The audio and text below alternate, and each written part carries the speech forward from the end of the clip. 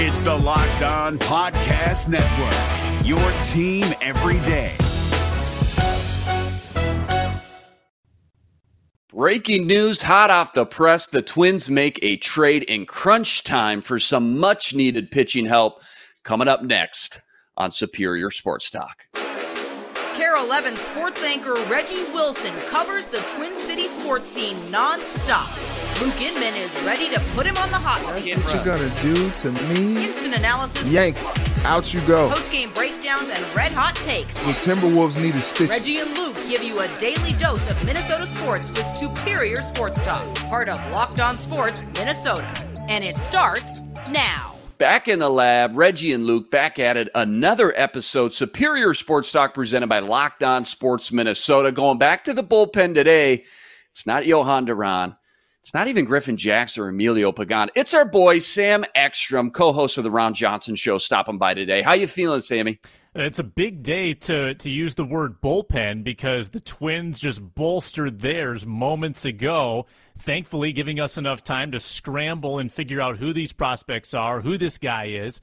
And I think we're going to get into that. Yeah, big show lined up, as you said, today because the Twins making a splash before the deadline just moments ago. Plus, we got to talk about what plan B is going to be for the Vikings when it comes to Garrett Bradbury holding down the fort. Remember to follow along on the Locked On Minnesota YouTube channel. Hit the subscribe button.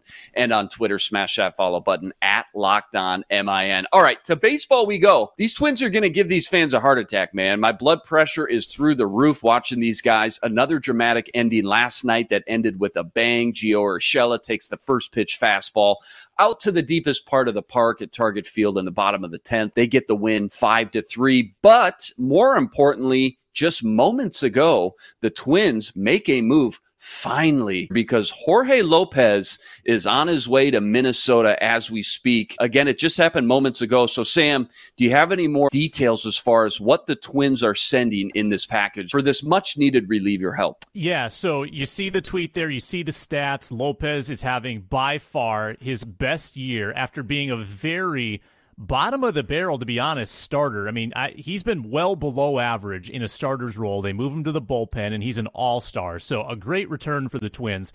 And I don't think you're really too sad about anything that they're giving up. It seems clear that the Orioles are kind of restocking the cupboard here, even though they've been playing well. The Twins give up two very low-level pitching prospects. We're talking like below, like rookie league, single A in Juan Rojas and Juan Nunez.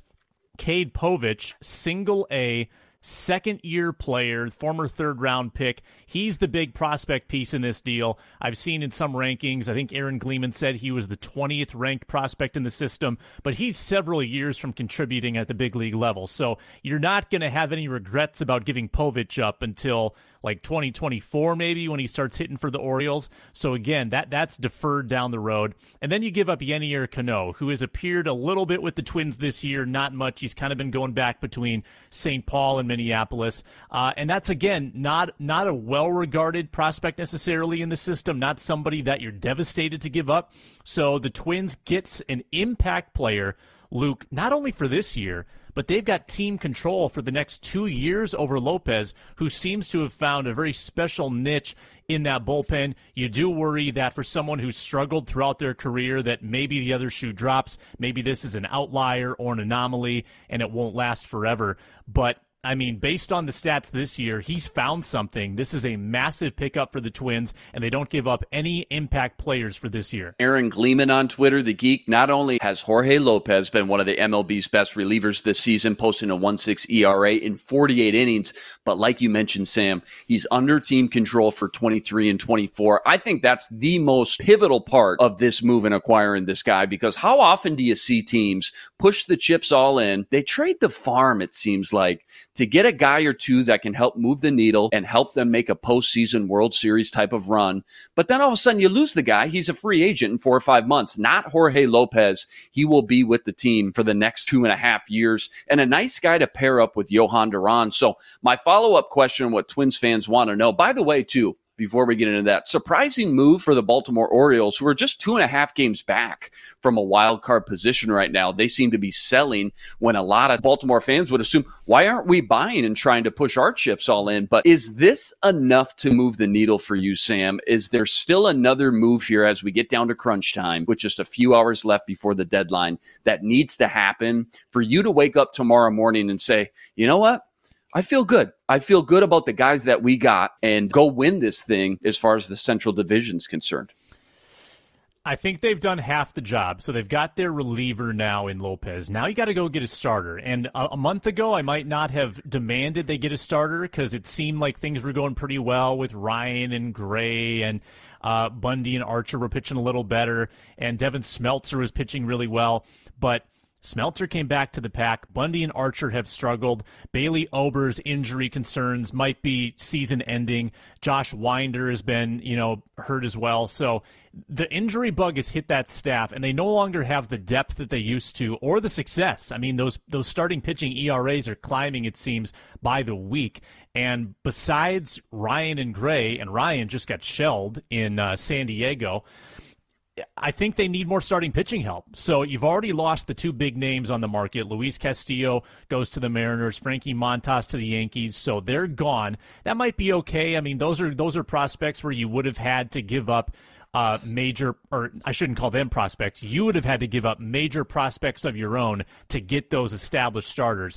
So now you're looking at sort of the secondary starting pitching market. And I think the Twins are going to be cautious because they do have a very nice offensive lineup set up for years to come. I don't think the Twins want to sacrifice 2023, 2024 by giving up like a Jose Miranda or a Trevor Larnach. I mean, those guys could be staples for years to come. So I think the Twins would be comfortable giving up more single-A, double-A prospects if they can keep sort of their immediate pipeline intact. But I do think it's necessary for them to get a starting pitcher to add depth to that staff, because right now you're kind of just crossing your fingers and praying to the heavens on the days where it's not Joe Ryan or Sonny Gray. But up on ESPN, there's the top 10 players most likely to be traded. There's still about 4 or 5 pitchers up on this list. David Robertson for the Cubs, granted, another relief pitcher. Noah Syndergaard for the Angels. Taylor Mahle for the Reds. Carlos Rodon for the Giants as well seems to be an attractive name. Is there one name out of these collective 4 or 5 guys that makes the most sense without giving up the farm like you mentioned for the future? Yeah, Tyler Mahle from the Reds seems to be the trendier name. I mean, I know my guy Ron Johnson, he's a big Noah Syndergaard fan. You can guess why, because his nickname is Thor, and Ron is an Avengers nerd. Syndergaard would be the flashy acquisition, but he's coming off injury. He hasn't been amazing this year. He definitely has the name recognition. Mahle, though, comes from the Reds. The Reds are looking to restock. They've had a really rough year. Got a 4.4 ERA, but he's had a steadier career than someone like Lopez. A 4.35 career ERA is not terrible. He's had a couple of years sub-4, and he'll give you innings. I mean, he gave the Reds 180 innings last year, already 104 this year, and you need starters that can actually get to the 6th or 7th inning on occasion, and it seems like Mahle can do that. He still is in the prime of his career, and he knows how to strike people out. He's had seasons above 10, above 11 strikeouts per 9, which is really, really good. So that's someone that at age 27, I don't think you would mind having around in your organization, and that's probably the next biggest name behind Castillo and Montas. So there's probably a lot of competition for his services, and remember, the Twins are trying to duke it out with the Guardians and the White Sox. So any team negotiating is going to play these teams off of each other. So it's going to take a little bit. And for someone of his caliber, I think you will have to give up someone that might sting a little bit, and then you're going to have to make that decision, once you're faced with it. Well, a good start to the day if you're Twins fans. Again, Jorge Lopez coming in, a huge acquisition. They desperately needed to add help into the bullpen for the Twins and pair up with Johan Duran.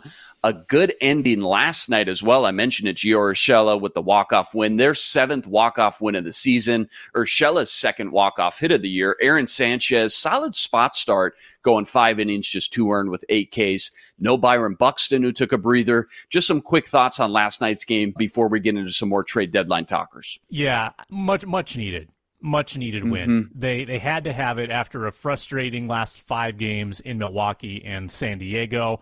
And it felt in the late innings, Luke, like this was going to be almost like the cherry on top of just a really dismal stretch where you've got Detroit coming in. Detroit's not a good baseball team. You have to win these games. You have to. When you're at home and you're playing the bottom feeders of the AL Central, down 2-0 in the late innings, it just felt like it was going to go the wrong way. And then big hit by Jose Miranda in the 8th, big hit by Jose Miranda in the 10th. And then still, I think you were nervous too. Like they left 2 guys on in the 8th inning, 2 guys on in the 9th inning. The Tigers take the lead in the 10th, and you're worried again. Is this really happening to the Twins? Is this the way this season is going to go? So the clutch hitting of Miranda, and then, of course, Urshela with the big bomb in the 10th inning to end it. That's just a huge relief for the Twins. I mean, that's kind of the way they built this division lead, is winning those tight games against bad teams at home. So to do it again last night and now get a little wind in your sails between that and the Lopez acquisition, Twins fans are feeling a little better this morning than they were, about 8 p.m. last night when they were biting their nails with a huge crowd on hand.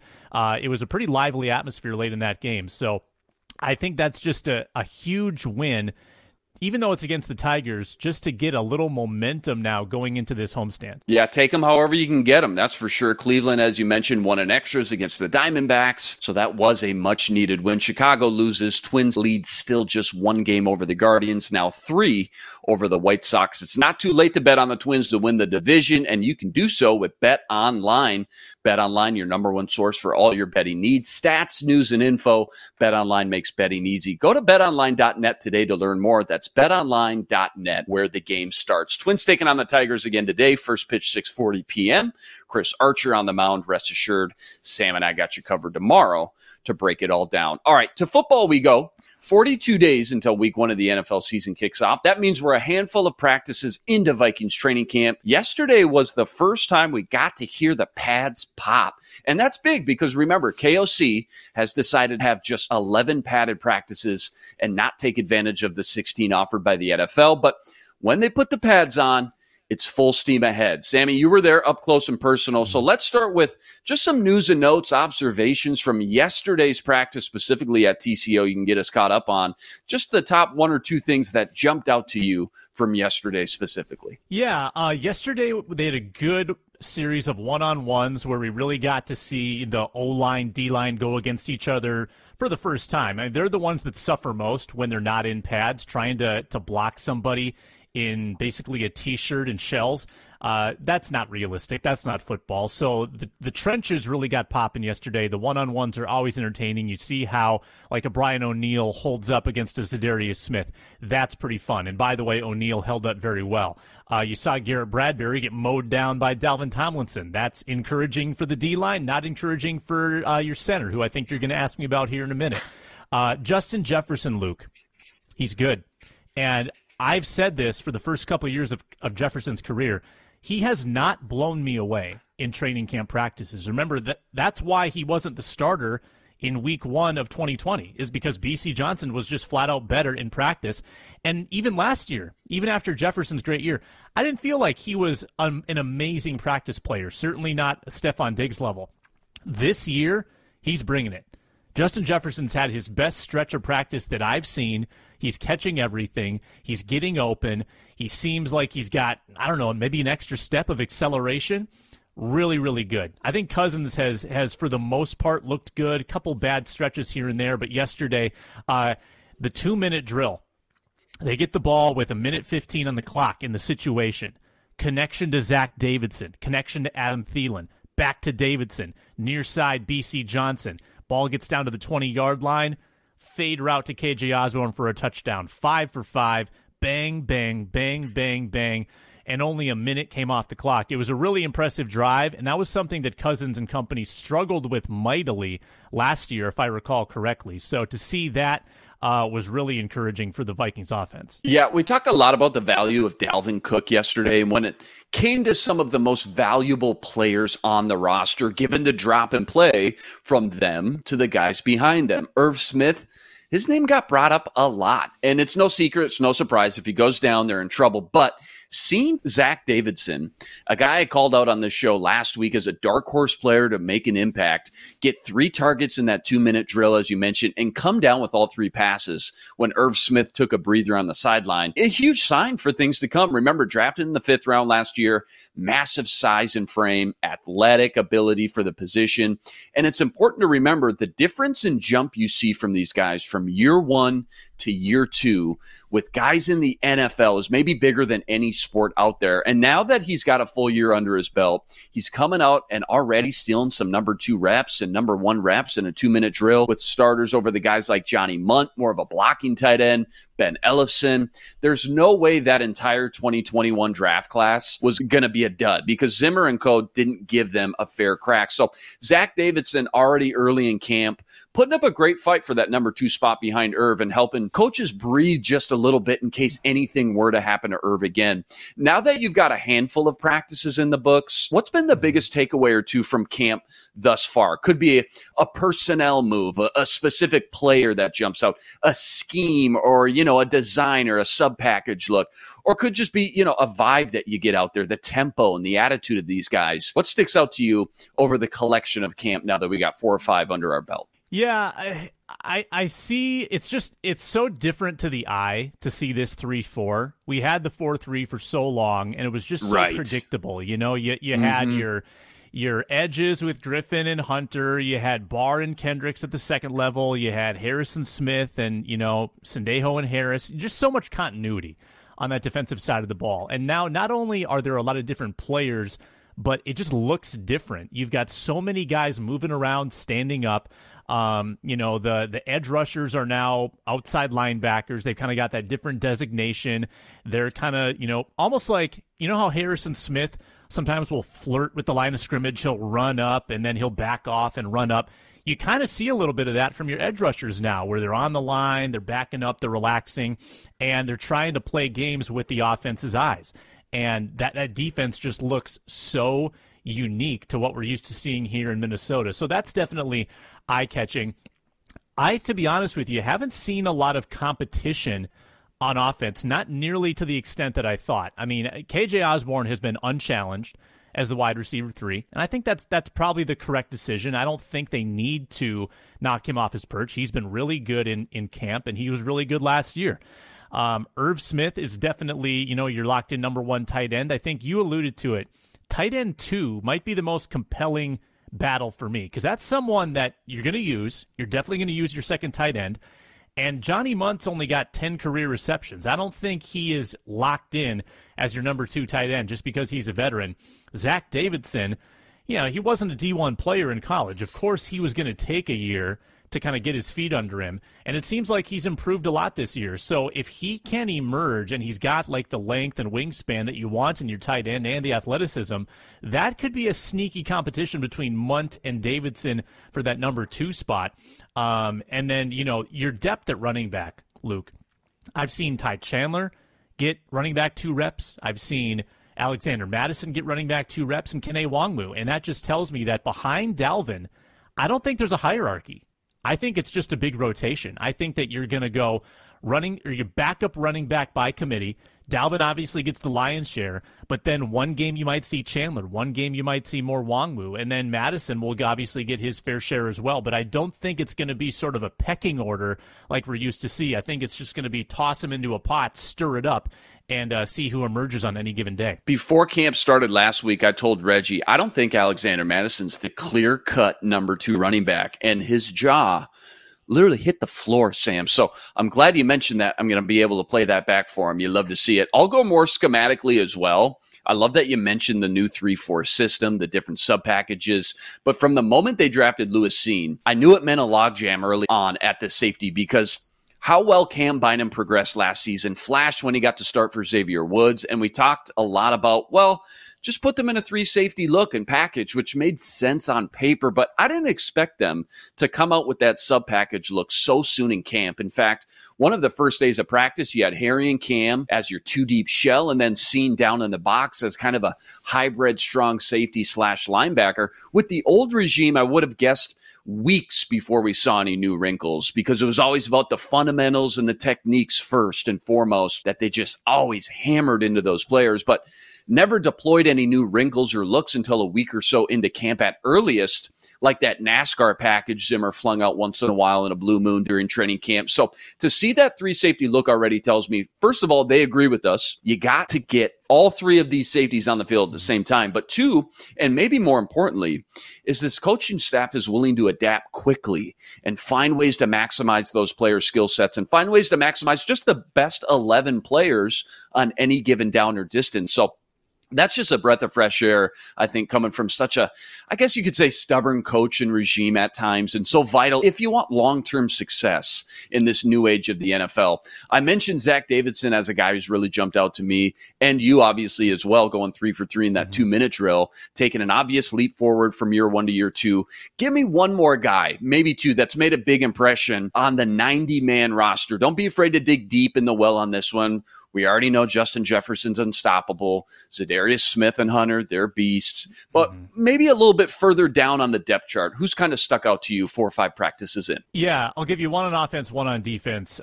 This is someone who I think is going to start. I mean, I think people are talking about a competition, but I think Cam Dantzler is your starter, and I think he's backed it up. I mean, he's been your clear number 1 corner opposite of Patrick Peterson. He's gone against Adam Thielen a ton, and he's won his fair share of battles. Certainly he's been beaten a couple times. That's going to happen when you're going against Adam Thielen. But Dantzler has looked the part to me. I think he looks a little stronger this year, looks a little more confident this year. I think Dantzler has been one of the better defensive players so far in camp from what I've seen. Offensively, Ihmir Smith-Marsette, I think, is going to get preference as your number 4 receiver, and I think he's looked the part as well. He's had some great battles with Andrew Booth Jr. You see the speed. I mean, this is a guy that was a punt returner in college. He's got a lot of lateral shiftiness and quickness. I think that he is probably your leader in the clubhouse right now to be wide receiver 4. He's ahead of Albert Wilson at this point. He's ahead of Jalen Naylor. I don't think it's really a question. I think he's definitely making this roster. I don't think there's a competition there for him to make it or not.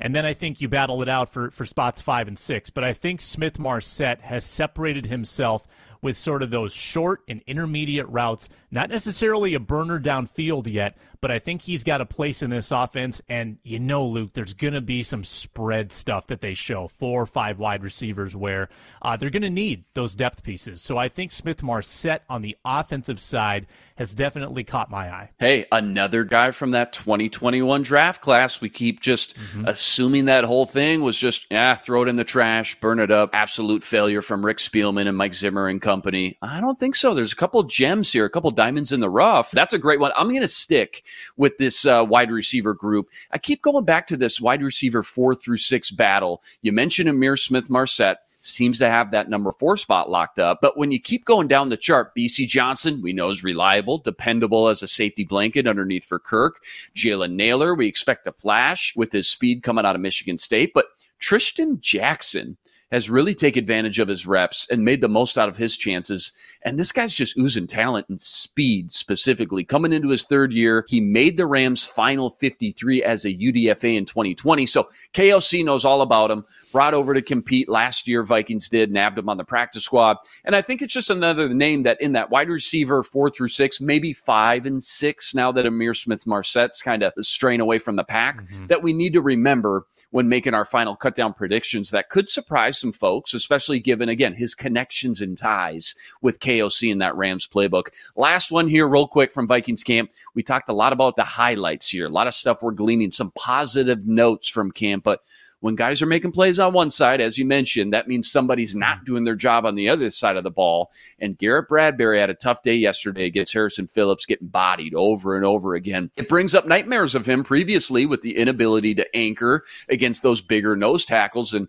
hold up and help Kirk step up into a clean pocket. So my question is, if you were calling the shot, Sam, if you're up in the war room, if you're the GM, what's plan B and maybe even C that this staff has to get in place now in case they can get a few weeks into the season and find out, oh no, oh my God, we can't do it. It's happening all over again. This offense can't hum the way we need it to with Bradbury in the middle and Kirk on his backs. What's your game plan? Yeah, it seems like they signed Austin Schlottman for this purpose, and it's not because he's played a lot of center in his career, but clearly they believe he can. He's a veteran with interior line experience, and most of those guys are interchangeable to some extent. So I think they've got a belief that Schlottman can play center and that Chris Reed can play a little center. They've both done it at times throughout camp. Schlottman has been the preferred number 2, and that's, again, a KOC guy. So you've got someone who's got scheme knowledge, who could step in and fill in for Garrett Bradbury due to performance or injury. My question is, how quick will this staff pull a guy if he's struggling? Because the Mike Zimmer philosophy was really not about yanking guys. They seemed to be more concerned with continuity and like knowledge of the playbook than they were with performance. I mean, they let TJ Clemmings hang around forever and struggle, right? I mean, Drew Samia got 4 or 5 starts of bad football. Dakota Dozier was out there for a full season as one of the worst starts in NFL history. Pat Elflein, like if guys were good in the classroom, they seemed to value that over how they actually performed on the field. Will this staff have that type of patience? Because it was odd, too, because Mike Zimmer on defense had no patience. It was like, you made a bad play? Get out of here. Get out of here, J-Ron Curse. You're gone. But on offense, it was like, we'll let him play the entire game at giving up 8 pressures on Kirk Cousins. Like, it was just a weird kind of dichotomy. So will they tolerate Garrett Bradbury struggling for 3-4 games? That's what I want to see. I think Schlottman, being a KOC guy, that's someone they would trust to step up and take his place, kind of like Mason Cole did last year, right? Because Bradbury, I believe, got COVID, missed a couple games, and Cole kind of swooped in, stepped in for him. You know, is that something that could happen to Bradbury again this year? We'll see. Vikes have just enough room to go make a move for another interior lineman if they want to, but if they need a little more cash, they better use Dave. Tight on Cash, Dave is a banking app that can help you get $500 instantly. Download the Dave app. That's DAVE. Sign up for an extra cash account and get $500 instantly. Terms and conditions, go to dave.com/legal. Instant transfer fees applies. Member FDIC. This Locked On podcast is brought to you by Home Chef. Now that the novelty of the new year has dwindled down, how are your resolutions coming? One of mine was to order less takeout, cook more at home. But I'll be honest, I haven't been consistent. That is until I found Home Chef. Home Chef provides fresh ingredients and chef-designed recipes conveniently delivered to your doorstep to simplify the cooking experience and without robbing you of the joy of putting a dish together yourself. I'm pescatarian, and they cater to a variety of dietary needs. I had this super refreshing ginger sesame salmon, a beautiful trout dish, and a super comforting shrimp and vegetable orzo dish, all of which took me less than 30 minutes to put together. For a limited time right now, Home Chef is offering all of our listeners 18 free meals, plus free shipping on your first box and free dessert for life at homechef.com/lockedon. That's homechef.com/lockedon for 18 free meals and free dessert for life. Homechef.com/lockedon. Must be an active subscriber to receive free dessert. Yeah, it's a hard fact that people need to start considering that this KOC offensive explosion may be dead before it even starts if Bradbury's unable to at least be respectable and give them a fighting chance for Kirk to have some time to scan the field and deliver. Chris Reed feels like maybe another likely backup, as you mentioned, but we just don't know enough about him, especially in a starting position at center in the middle. Meanwhile, J.C. Treader, even Matt Paradise is still lingering around, waiting on their couch, waiting for the phone to ring. Something needs to happen, though, and quickly before it's too late. Training camp resumes today. They take the pads off. They get a breather. Tell us what you think. Get some healthy debate going. Go comment on the YouTube channel. Let us know what you think. 42 days until week 1 of the NFL season. Rest assured, Sam, Ron, Reggie, and I got you covered every step of the way, every day on the Locked On Sports Minnesota Network. All right. Time has come. Favorite segments here. I'm putting Sam on the hot seat with What Does It Mean, covering all the latest hot topics in Minnesota sports. First up, Vikings special teams coach had sky-high praise for kicker Greg Joseph during his latest press conference, saying, quote, I have the utmost, highest confidence. I'll put it on record right now and say that I firmly believe that Greg Joseph will have his best year in his career this year. Sam, you've been out to TCO. You've been to your share of Vikings pressers now, gotten a feel for a lot of these new coaches, etc. What does it mean when it comes to the best presser individual quote you've heard at your time at TCO or even back to OTAs from this new staff? Is there maybe not necessarily a specific quote? That's tough. But is there one coach, though, or somebody, could be even a player, I guess, that just kind of sticks out to you that you kind of get excited when their name gets called to walk up to the podium? Well, Matt Daniels, the special teams coordinator, is a bundle of energy. I mean, he is a ton of fun. Yesterday, I think he said he's looking for competition addicts on special teams. That's a really good quote. And then declaring that Greg Joseph is going to have a career year sounds to me like the kiss of death, probably a major jinx, but hey, we'll take his word for it. It's nice to have a guy that will give you something because, like Ed Donatel, for instance, not a man of many words or descriptors. But the Vikings do have some pretty interesting coaches, I think, in Wes Phillips. Really cerebral, really measured, and I think interesting in his words. He called Cooper Kupp a psycho the other day because Cooper Kupp would go into the offensive meetings with suggestions for run plays. This is a wide receiver making suggestions for run plays. And Wes Phillips goes, that's the kind of psycho Cooper Kupp is. So I love talking to Wes. I think he's talking again today. I love hearing from Matt Daniels. KOC seems to be pretty buttoned up. He's not necessarily going to give you real honesty or criticism. He's kind of into the filibuster. I think Kwesi is the same way to some extent. And these are just, guys that are doing this for the first time. They don't want to give away any trade secrets. So we're still trying to wear him down a little bit. But hey, that Matt Daniels quote yesterday about Greg Joseph, I personally haven't seen Joseph take one team session field goal in training camp. I don't know if they're concealing that for later or they don't want to put him out in front of the fans or what.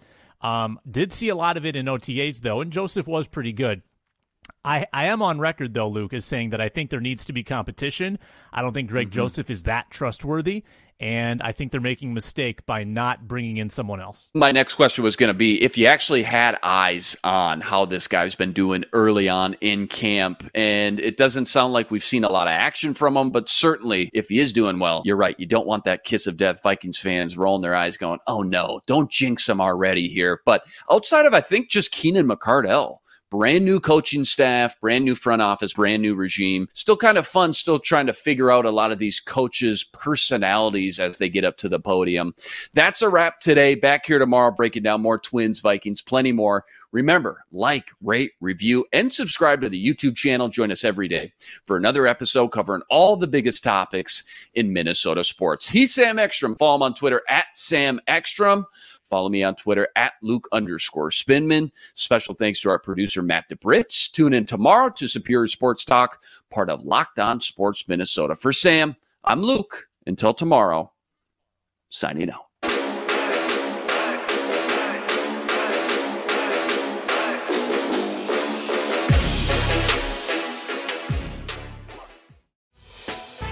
Hey, Prime members, you can listen to this Locked On podcast ad-free on Amazon Music.